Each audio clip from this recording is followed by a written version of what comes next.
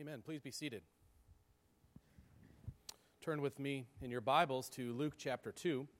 We will look at several selected passages, but Luke 2:12 through 15 forms the introduction to our time and our study together this morning. I will be referring to several different passages throughout this series as we look at particular hymns. We're considering O Come All Ye Faithful today, and you might remember last year I started this series, and I was able to cover 5 hymns, and there are just so many good hymns during the Advent season that I chose to look at 5 different ones this year. Now, next year, looking ahead, I want to look at not the beloved hymns of Advent, but rather the lame hymns of Advent next year. So you get to look forward to next year. Like, for instance, and I love this growing up, but We Three Kings of Orient Are. Now, that's a great hymn if it were not for the fact that there's probably not 3, they probably weren't kings, and they probably weren't from the Orient. But other than that, it's a great hymn. So you can look forward to next year, but we're going to continue to look at the beloved hymns of the Advent season today. Good hymns, those marked by sound theology and a fitting match of text and music, have endured because they are timeless and because they are based on scriptural truth. O Come All Ye Faithful, in the form we have before us, fits the description of a good hymn, dare I say an excellent hymn. For that reason, it will be our guide in considering yet another angle on this important season of reflection we call Advent. Hear first God's word in Luke 2:12 through 15. And this will be a sign for you. You will find a baby wrapped in swaddling cloths and lying in a manger. And suddenly there was with the angel a multitude of the heavenly host praising God and saying, Glory to God in the highest, and on earth peace among those with whom he is pleased. When the angels went away from them into heaven, the shepherds said to one another, Let us go over to Bethlehem and see this thing that has happened, which the Lord has made known to us. Let us pray. Father, it is our prayer that we would echo today the words of the shepherds, as they said, we say now, let us go to Bethlehem and see this thing that has happened. Let us come and adore him. And Lord, as a result of our coming and worshiping, I pray that we would be different people as a result. We pray this for his glory, in his name. Amen. I am absolutely convinced of this. As your thoughts of God are elevated, you will grow stronger spiritually and in joy. As we study our God, we will be lifted to new heights of understanding and wisdom. I believe that our lives are lived in direct proportion to our thoughts about God. What could be more relevant than studying God? What could be more applicable than examining what God has revealed about himself in his word? What could be more germane to life's many questions than investigating the one who is sovereign over all of it? My dear brothers and sisters, the study of our thrice holy God is in fact the highest of all human endeavors. C.S. Lewis said it well when he said, the study of God, and he used the word theology, meaning the study of God, is practical, especially now.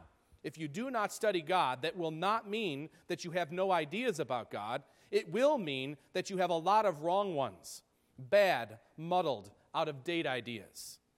The various hymns of Advent are a veritable gold mine of biblical truth about God and the sending of his own Son, the Lord Jesus Christ. The hymns of Advent, if contemplated and considered as we will try to do over these weeks together, will not leave you the same. The particular focus of Advent and the hymns that focus upon this season that we might call one of reflection on the incarnation of Jesus. It gives us a new focus every year, or at least a renewed focus every year, of the flesh that Jesus takes on in order to bear our sins on the cross. Packer said it very well with regard to the incarnation. He said the incarnation is in itself an unfathomable mystery, but it makes sense of everything that the New Testament then contains. I've said it before to you, and I'll repeat this, that the virgin birth itself presents no problem if God has become man, as Scripture declares. The miracles of Jesus present no problem if God has become man. The teachings of Jesus, which claim greater authority than the Old Testament prophets, are no problem when you consider that Jesus himself is God. Jesus' claims of equality with God make perfect sense in light of the incarnation. And most importantly, above all else, the resurrection itself is hardly unimaginable when God himself has become man. Today we begin the Advent season. Advent is a 4-week season of reflection on the incarnation of Christ. Incarnation literally means in flesh, inkarnos, the Greek word for flesh.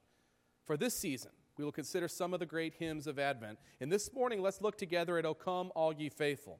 And very simply, the message of this hymn, as you can see, is that our loyalty to Christ and our worship of Christ are enhanced when we ponder again the incarnation itself.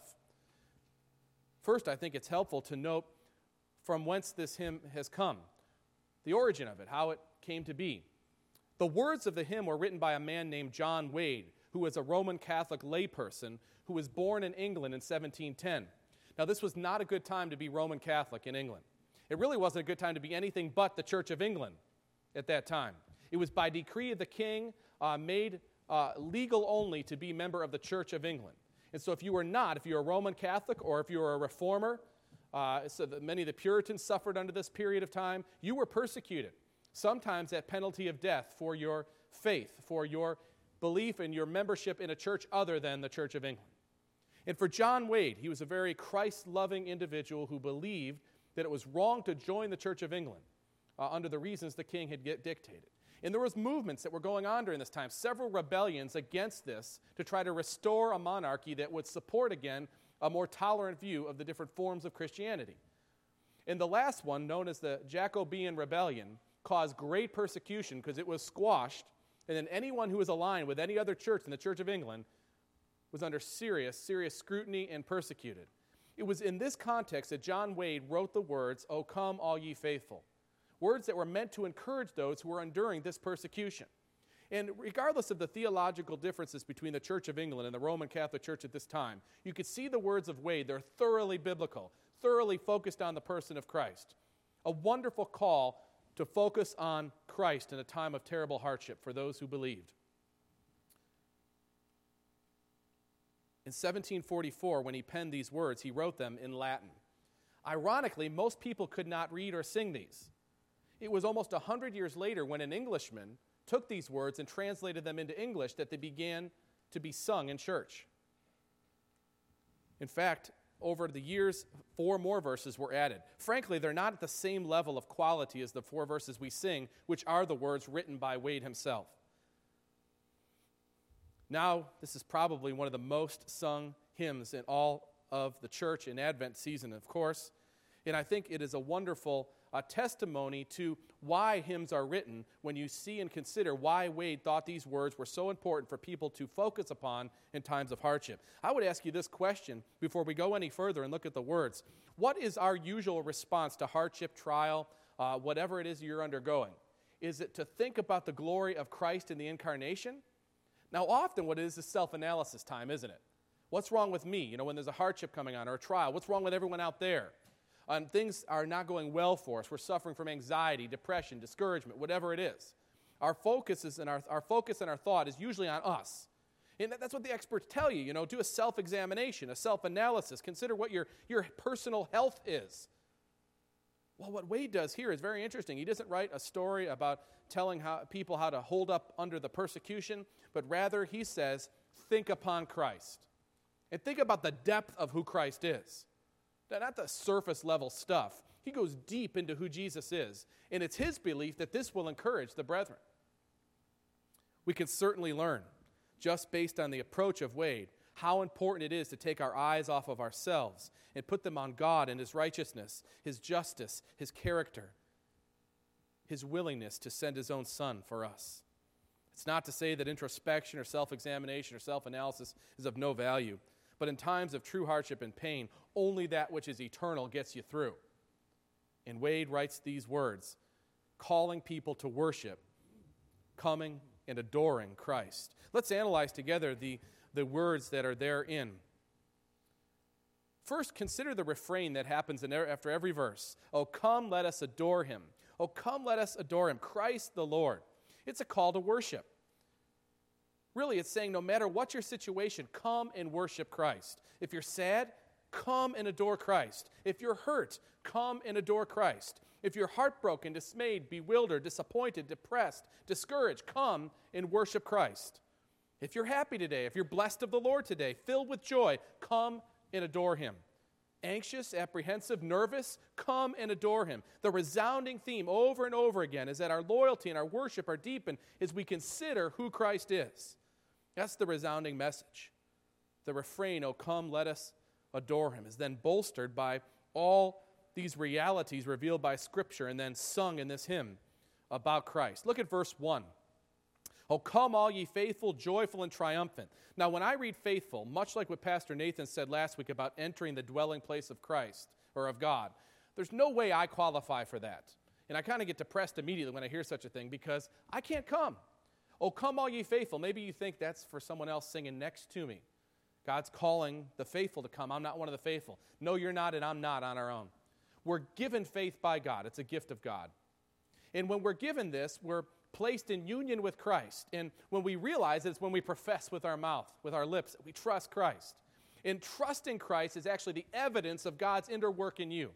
And so when you manifest this evidence, that's how you know you're one of the faithful, because God has given that to you.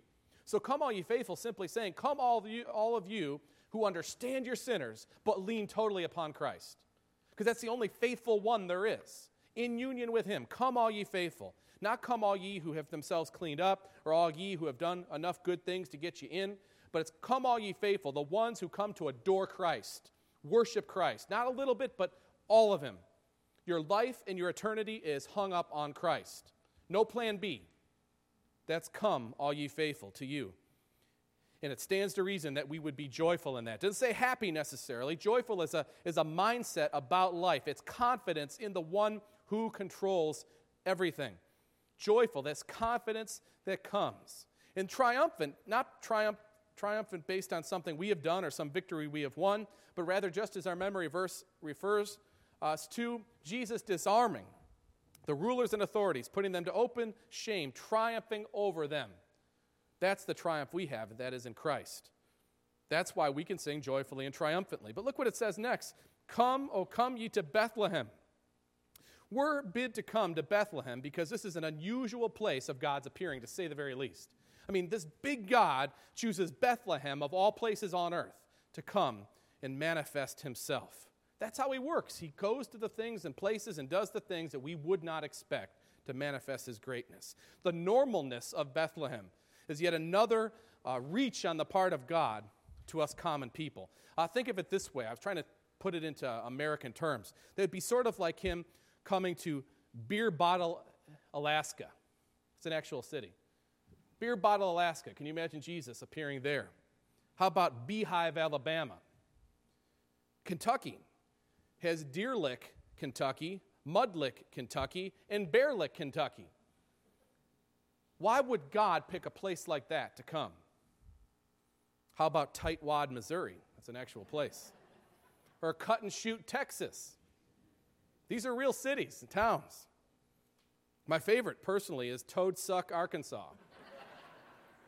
Listen, these places seem normal. You never heard of them except for their funny name. Probably never heard of most of them. But somehow the God of the universe manifests himself in a place that is so normal that it reminds us of the greatness and the magnificence of God, wrapping himself, putting himself in the place of humanity, in order to save us, to identify with us, to bring us to salvation. Come and behold him. It says, come and behold him. That is, comprehend him. Understand all he is at the best of your human ability.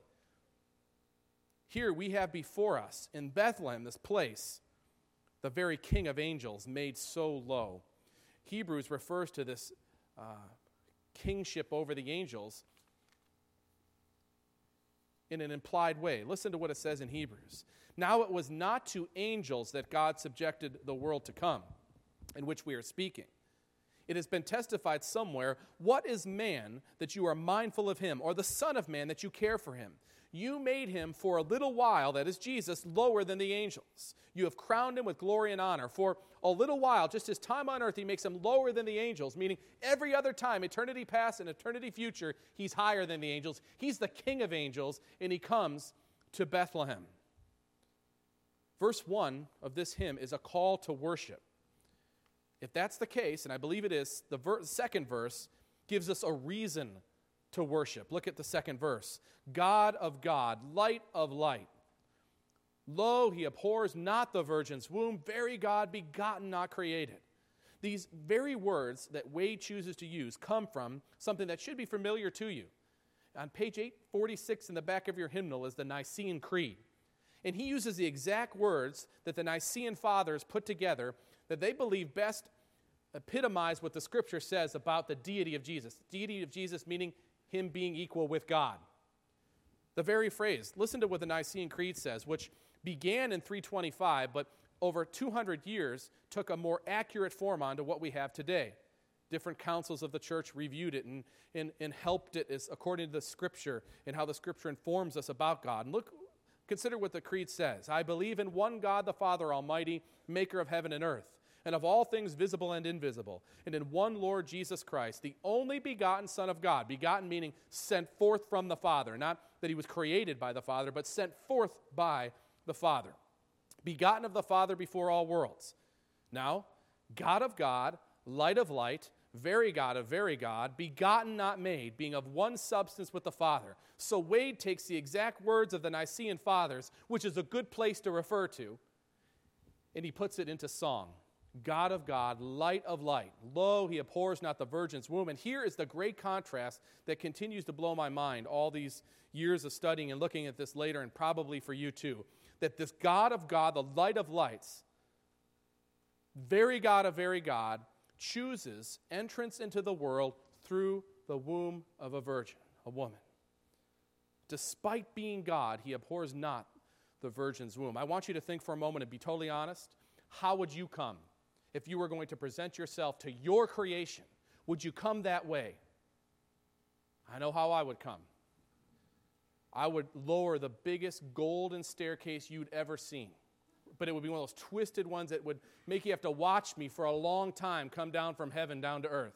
And there'd be angels set all along the post, all the way around. And all they would do would be announce my glory. After all, I made you. I mean, you're mine. I've got that right. But that's not what God did. He came in the most vulnerable way a person could possibly come, through the womb of a virgin. And not a woman who was of high social standing that had servants protecting her all the time. I mean, in her 9th month, in the last week, she's riding on a donkey. God of God, light of lights, abhors not the virgin's womb. Captured so well by the Apostle Paul in Galatians 4. But when the fullness of time had come, God sent forth his Son, born of a woman, born under the law, to redeem those who were under the law. And listen to this phrase, so that we might receive adoption as sons. We think of the concept of adoption. We are sons and daughters of God. Praise God for this. But if you ever thought of the literalness of it, is Jesus chooses, by the will of the Father, to come through the womb of a virgin, born like we are, in a very real sense. He is our brother, our elder brother. We're adopted as sons because of what Christ has done. And part of what Christ has done is lower himself to enter earth, to take on humanity through the virgin's womb. This hymn does a wonderful job to give us reason for worship. Verse 1, a call to worship. The second verse, a reason to worship. But the third verse is a command now to worship. It's kind of building. Sing, choirs of angels, the writer says. Sing in exaltation. Sing, all ye citizens of heaven above. Glory to God in the highest. He addresses two different people, and he essentially, or two different groups, and commands them to worship. First, the choirs of angels. Do you know, at least based on what I think Isaiah says, that God has created angels, a certain set of angels, to do nothing but sing or praise or chant praises to God for eternity. There's no indication that what happens in Isaiah chapter 6, where it says, holy, holy, holy, over and over and over again. No indication that just started then. And no indication that it ever stopped. So there's choirs that just do nothing but give praise. They're created to praise God over and over and over again. Sing, choirs of angels. Sing in exaltation, but not just the angels. Sing, all you citizens of heaven above. It's not referring here just to those who have died in Christ and have gone before us and worship him in eternity. It's all those who are citizens of heaven, which if you are in Christ today, you're a citizen of heaven. Your citizenship is not here. Now, it doesn't mean you should live as a citizen of heaven here, having influence on this place, so it looks more and more like God's kingdom. But ultimately, when we join in worship, what a beautiful picture this is. We join the heavens, all those who are in heaven, the angels and those who have gone before, and we join with them with one voice as we worship. That's a true picture of worship. We should be a lot more serious about our worship when you consider who we're joining in praising Christ when it is that we come to worship him. If there's one thing that could keep you awake during worship, it should be the fact that everyone else in heaven is awake. You follow me? It's that serious. We're meeting God, and we're joining all those who call upon God based on his drawing us to himself, or creating, like the angels, people, beings, creatures for worship. Constant worship before Christ. Irenaeus said it so well as he relates worship with the incarnation. Irenaeus, early in the church's life, said, the glory of God is a living man, talking about Christ. And the life of man consists in beholding God. So our life is constantly lived in light of beholding more and more who Christ is. We join the cherubim, the elders, the other angels, and believers have gone before us as we worship the triune God.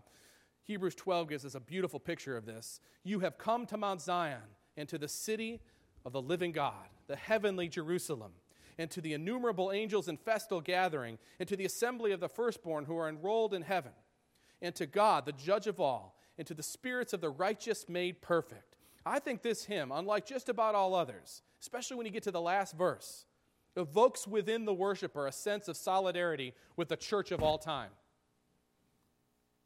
The fourth verse, if the third verse is a command to worship, I think the fourth verse ends with the object of worship.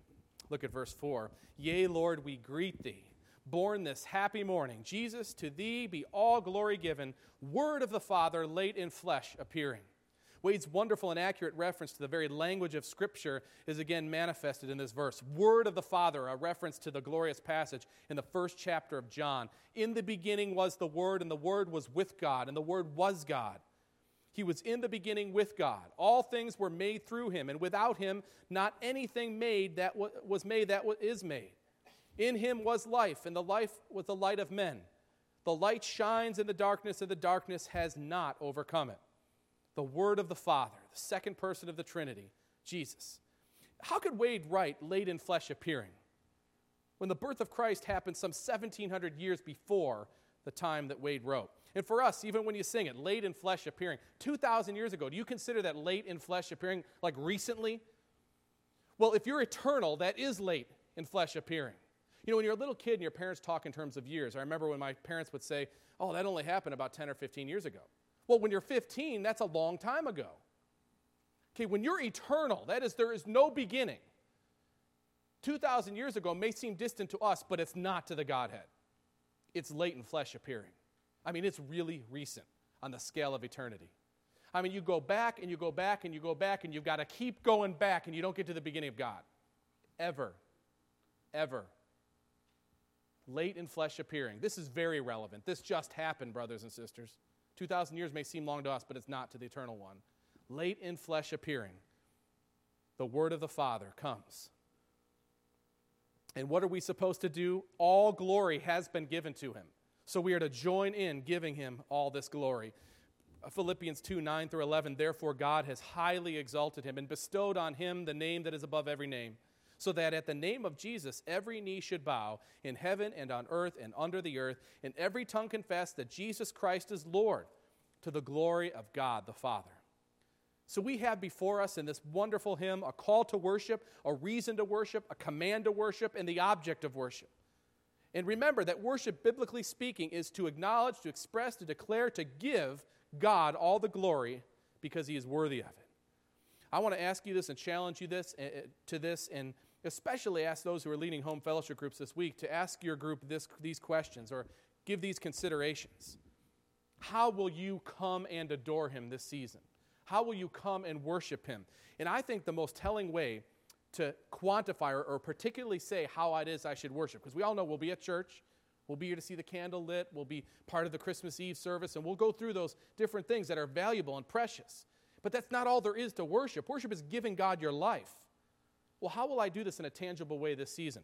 Well, this is how you figure it out. Ask yourself privately, say it among spouse, among your family, what is precious to you on this earth?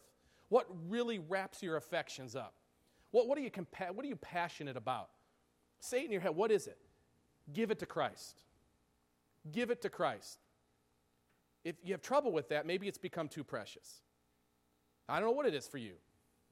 Maybe it's your money. Maybe you find yourself even now thinking, I wonder what the stock market's going to do tomorrow. Brother, sister, I say give that to Jesus. Be free of that. How about your stuff? Kids, I want to challenge you. If your basement's anything like mine, there's a lot of toys that don't get played with. But then as soon as someone picks them up, even though you haven't played with it in a month, all of a sudden you go over and you want that toy back, right? I know it probably hasn't happened to any of you. I guess what I would say to you kids is give it to Jesus. You say, well, how do I do that? Well, there are a lot of places that would take those toys right now that will go to people that don't have them. And if you have trouble giving them, boys and girls, I would suggest to you that you really ought to think about why it's so important to you. And adults, we got our toys too, don't we, that just sit there and do nothing. Stuff. Why not give it? Why not worship? Why don't we come and adore Christ by giving this stuff away?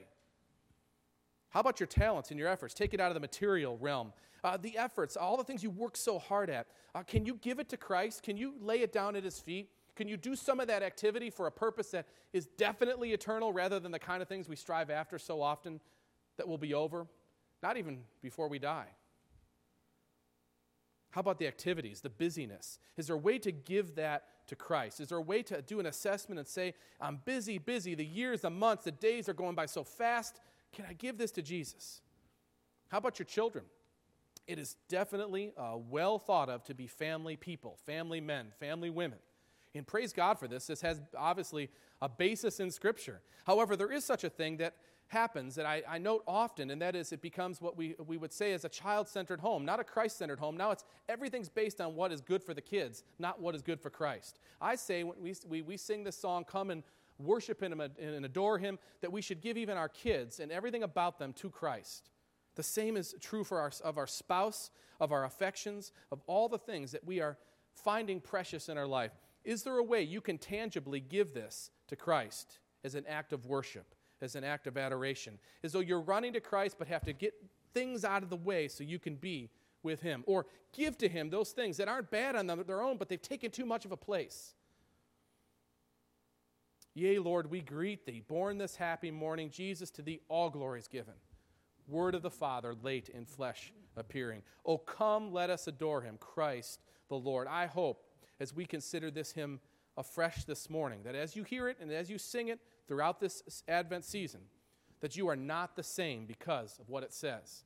And what it says is so valuable and so powerful because it's based on the living and active Word of God. Let's pray. Lord, we thank You for Your Word, and we thank You for inspiring people to write of Your Word in a hymn like this. And I pray that it would draw us to study more of You, to plumb the depths of who You are. Lord, I pray that as we seek to come and adore You, Christ the Lord, that we would give You all those things that are precious to us because You're more precious. And I pray that we would be changed as a result of this, and that Your glory would come. I pray this in Jesus' name. Amen. Let's turn in our hymnals in our hymn of response and preparation, 193. We'll sing verse 1 and verse 2. I'll remind you that today we do take a second offering, which is for the Deacons Fund. Deacons use